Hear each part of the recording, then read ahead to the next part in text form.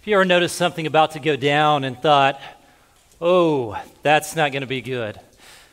If you have a child that's long on adventure and short on common sense, you know exactly what I'm talking about. Anybody out there have a kid or raise a kid like that? I did. That's my youngest. It's not that Tate is not bright. He is. But Tate refuses to allow what might happen or what probably will happen stand in his way of a heart-racing adventure.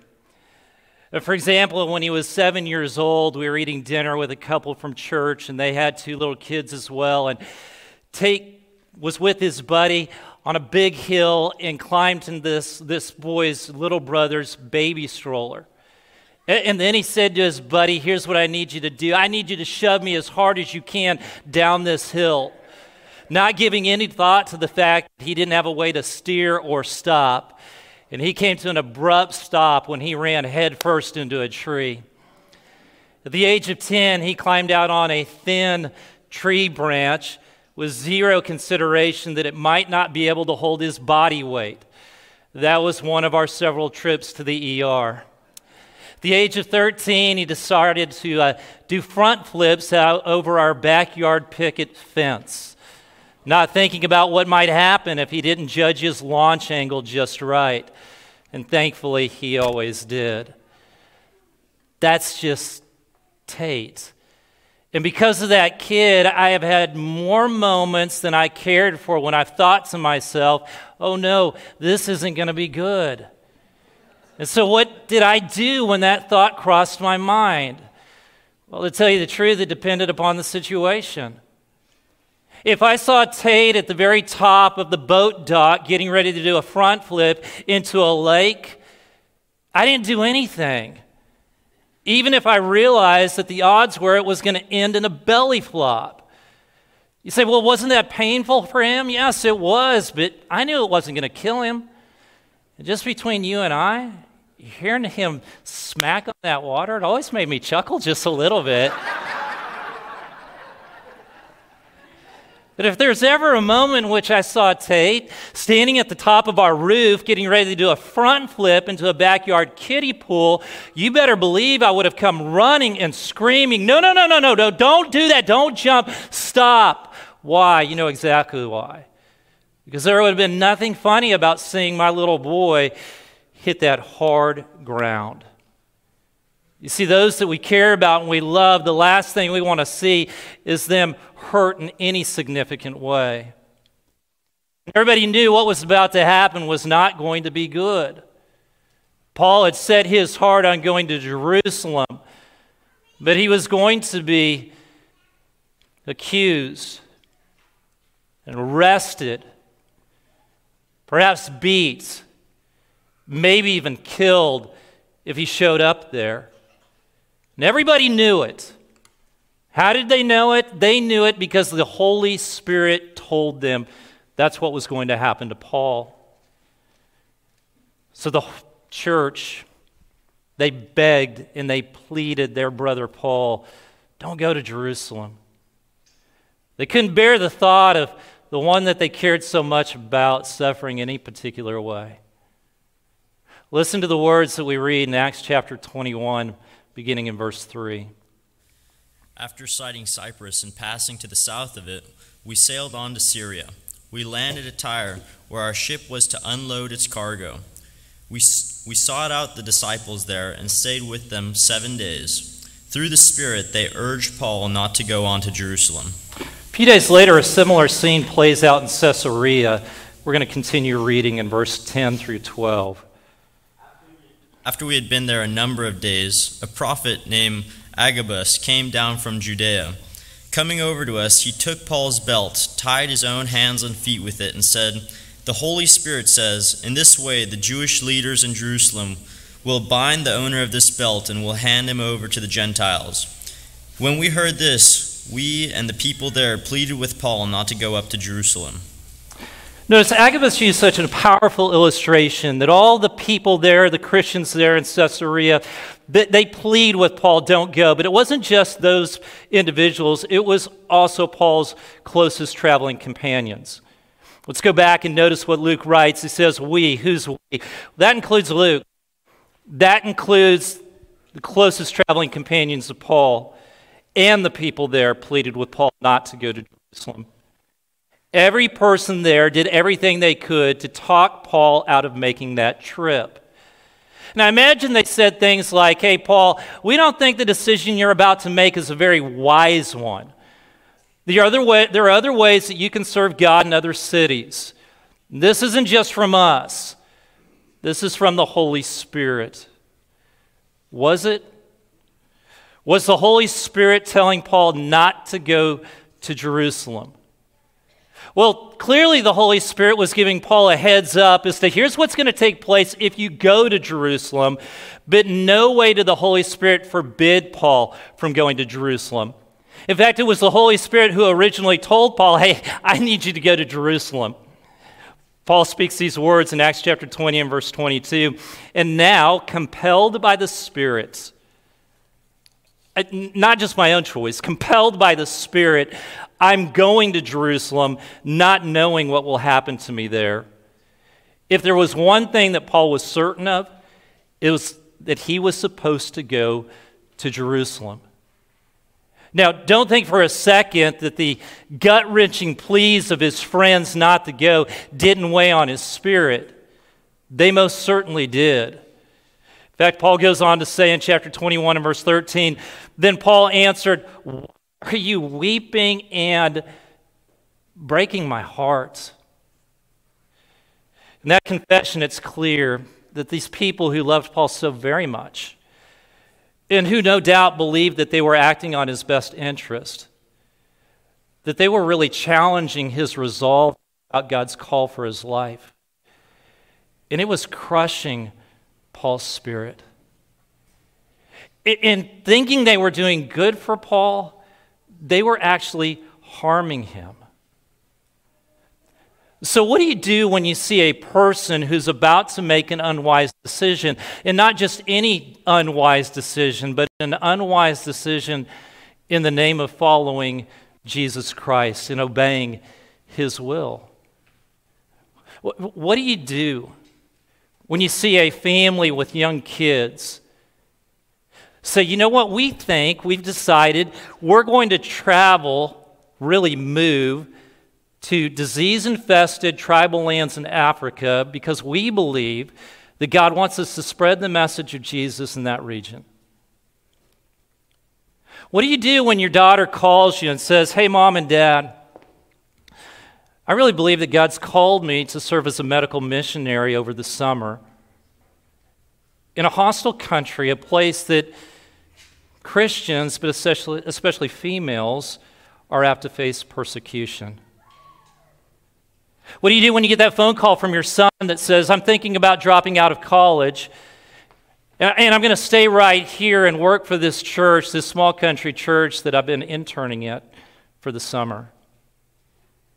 What do you do when a fellow church member says, you know what, I think I'm going to quit my job and go into full-time ministry. I think our family's going to move to a very rough section of the city because we believe that we should be the presence of Christ there. What do you do when you hear that family say, we've decided that we believe we should foster children with disabilities because that's what God is calling us to? What do you do when people say, we're thinking about making a decision that very possibly could result in frustration, disappointment, and pain? Here's the first thing I would suggest we do, so we be honest about why we are uneasy with the decision. Why did Luke plead with Paul not to go to Jerusalem? You say, well, he cared about him. He didn't want to see him hurt. Yes, I imagine that was the vast majority of the reason. But could it be that part of Luke's motivation was his own lack of desire to go to Jerusalem? Who knows? What I do know is this: there have been moments in my life that I've tried to talk people out of certain decisions because it forced me to really look at my own faith. Put pressure on me to consider if I was being obedient to the call of Christ. You see, if nobody's taking a risk and nobody's making a sacrifice, it's very easy to remain blissfully ignorant about the state of your faith. But the moment a person shows a willingness, even an eagerness to sacrifice for the cause of Christ, you have to start thinking about your own faith or lack of faith.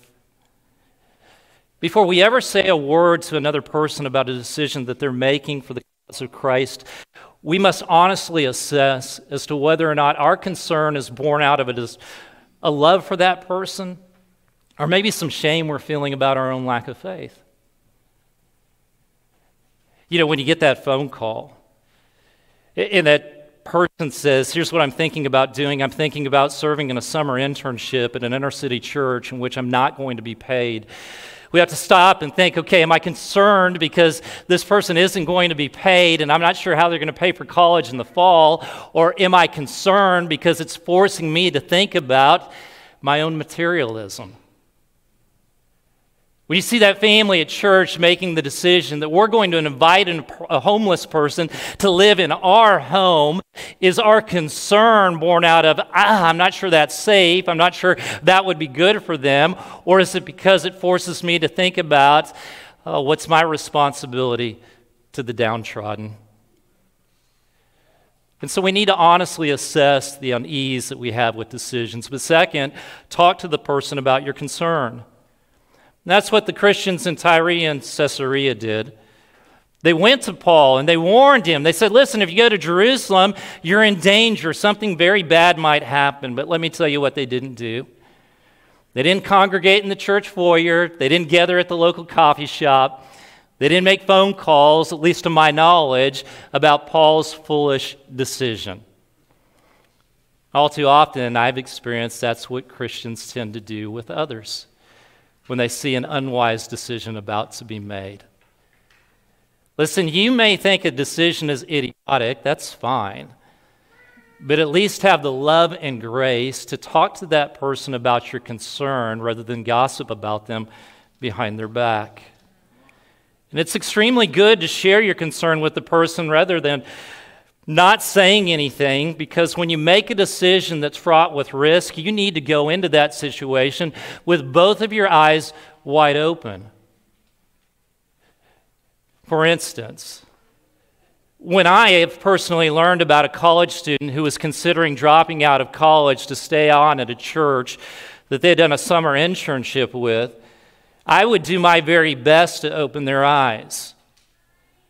I would have that conversation and make sure that they knew something about finicky parents, flaky teens, and cranky church members, and living on a salary barely below the poverty line when you're first out of school, and not being able to take an afternoon nap like you can in college.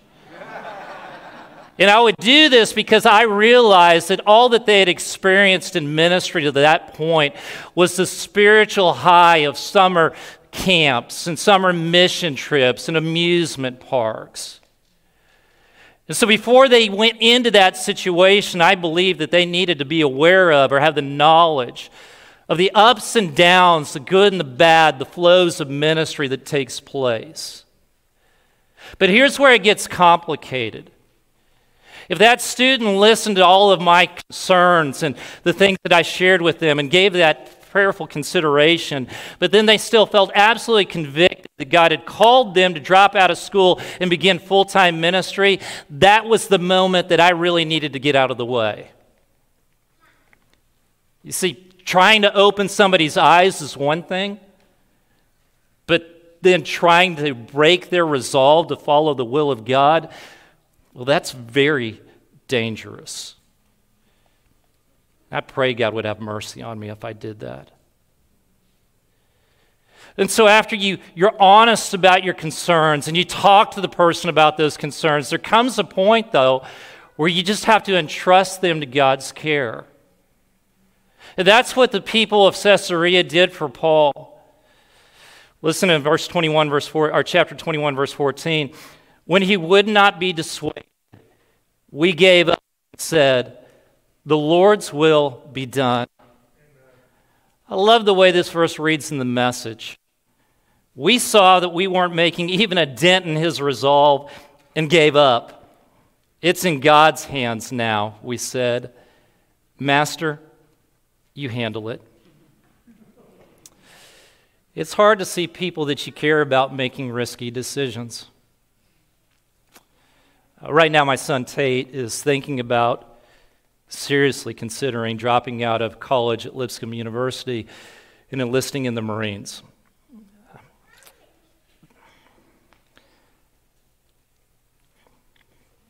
This past Wednesday, I spent a little over 2 hours on a call with a recruiter, with Tate and with his mom. And Tate shared with me that he has a desire to jump out of helicopters and do search and rescue or something equally dangerous of that nature.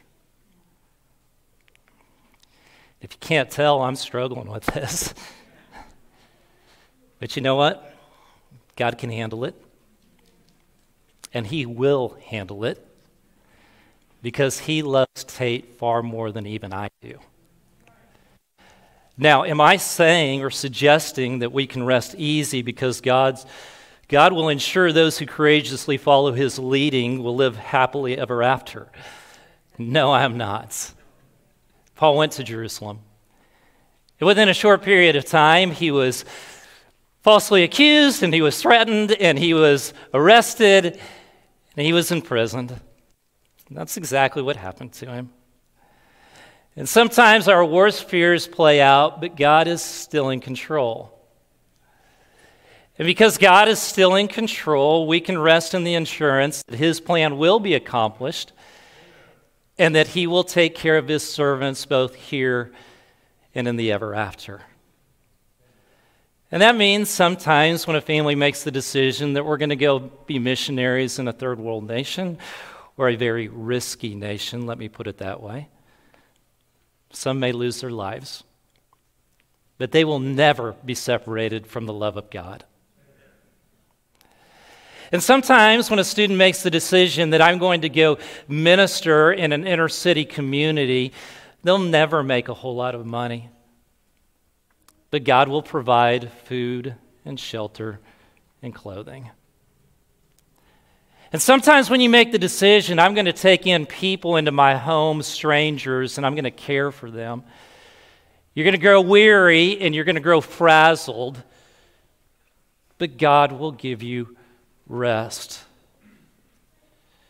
And so I want to encourage you to do for those who are making risky decisions exactly what the people of Tyre did for Paul. You say, what did they do? Well, Acts chapter 21 and verse 5, when it was time to leave, we left and continued on our way. All of them, including wives and children, accompanied us out of the city, and there on the beach, we knelt to pray. There comes a time for the questioning and critiquing to end and the praying to begin. And all too often it comes much sooner than we realize. But we need to give people over to God and pray for them. I realize we're running long. Do you have just a moment? Can I switch gears for just a moment? We got to get to Bible class in just a few minutes. I want to switch gears because I want to address this topic. How should you respond when your decision making is questioned? What do you do then? Well, first, listen with an open mind. Oftentimes when we feel like we are being led by the Holy Spirit and somebody comes to us and says, I'm not sure you're making the right decision, we get easily offended, don't we?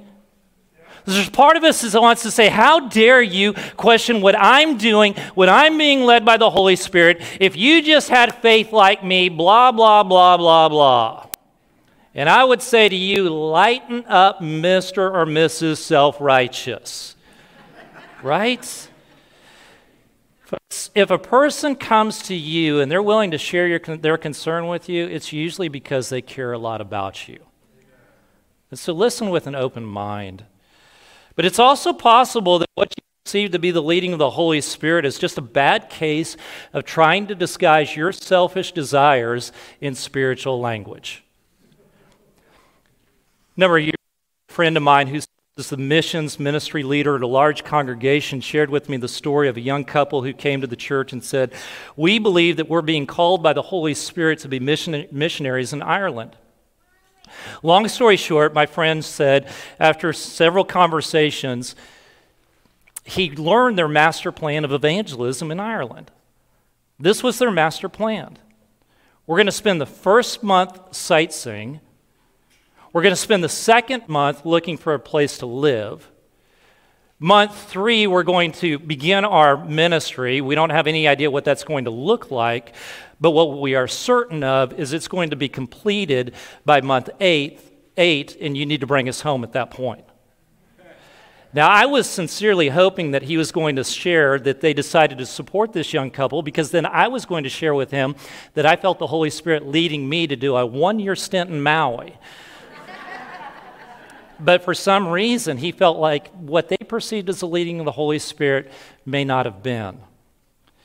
Folks, it's easy to convince ourselves that we're being led by the Holy Spirit, but oftentimes we're simply being led by our own desires, our own fears. And this is why we need spiritually minded people to share their concerns and ask questions. It's often in those difficult conversations that we're able to confirm or find out maybe this really wasn't from the Holy Spirit. On more than one occasion, I've had those conversations with students that were thinking about dropping out of college to begin a full-time work at a church. But after a brief conversation in which I shared some of the realities of ministry, they would then get to a place and say, you know what, Sean, I think here's what's really going on. I'm just tired of school. I don't want to go back. And I understand that, but that's not a good reason to go into full-time ministry.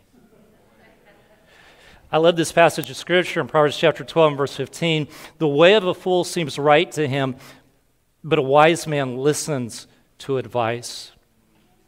One of the wisest things that you can do when you're making a decision that very well could result in suffering, disillusionment, disappointment, is to have an open mind towards the concerns that other people are sharing with you.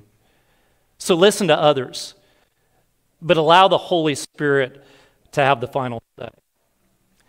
If after listening to other people share their concerns and their desires, you get to a place where you still feel like you're convinced that the Holy Spirit is calling me to make this decision, then don't back down. Don't allow well-meaning but misguided people break your resolve. Go forward, but make sure you go forward with the same outlook of Paul. Here was his outlook, verse 13 of chapter 20 and 21. Then Paul answered, "Why are you weeping and breaking my heart? I'm ready not only to be bound, but also to die in Jerusalem for the name of the Lord Jesus." That's an amazing outlook, isn't it? Paul says you're worried about me because you're afraid I'm going to die in Jerusalem. Don't be. Because if what it results in is more people coming to know Jesus Christ, I'm good with that. That's fine. I'm on my way. And so he went. Bold decisions for Jesus often come with great risk. What everyone fears might happen, it often does happen when you're on the front lines with Jesus, and we shouldn't be surprised. Jesus makes it very clear that suffering is a part of this. It goes with following Jesus Christ. We suffered just as he suffered. In fact, he puts it in his very first sermon. He says in Matthew chapter 5 and verse 11 and 12, "Blessed are you when people insult you, persecute you, and falsely say all kinds of evil against you because of me. Rejoice and be glad, because great is your reward in heaven. For in the same way they persecuted the prophets who were before you." Listen, Jesus didn't call you to pick up your lazy boy and follow him. Jesus called you to pick up a cross, a big, heavy, splintery execution piece. Are you all right with that? I hope so. Because so often what common sense deems as not good ends up being really good. Paul was arrested in Jerusalem. Not good, right? Yes, to a certain extent, not good. In another sense, it was so good. As we will see as we continue this study through the book of Acts, the gospel of Jesus Christ spread from Jerusalem to Rome because Paul was willing to follow the Holy Spirit all the way to a jail cell. So here's my plea this morning. Let's spend less time worrying about people who make decisions fraught with risk, and let's actually take a risk. Incredible good for the cause of Christ is often the result of decisions made by people who are willing to live a life that doesn't always feel good. Thanks so much for being with us this morning. If you are watching online, if you have a prayer request today, feel free to mention that in the chat window today or send that to us by email. We will certainly be praying for you this week.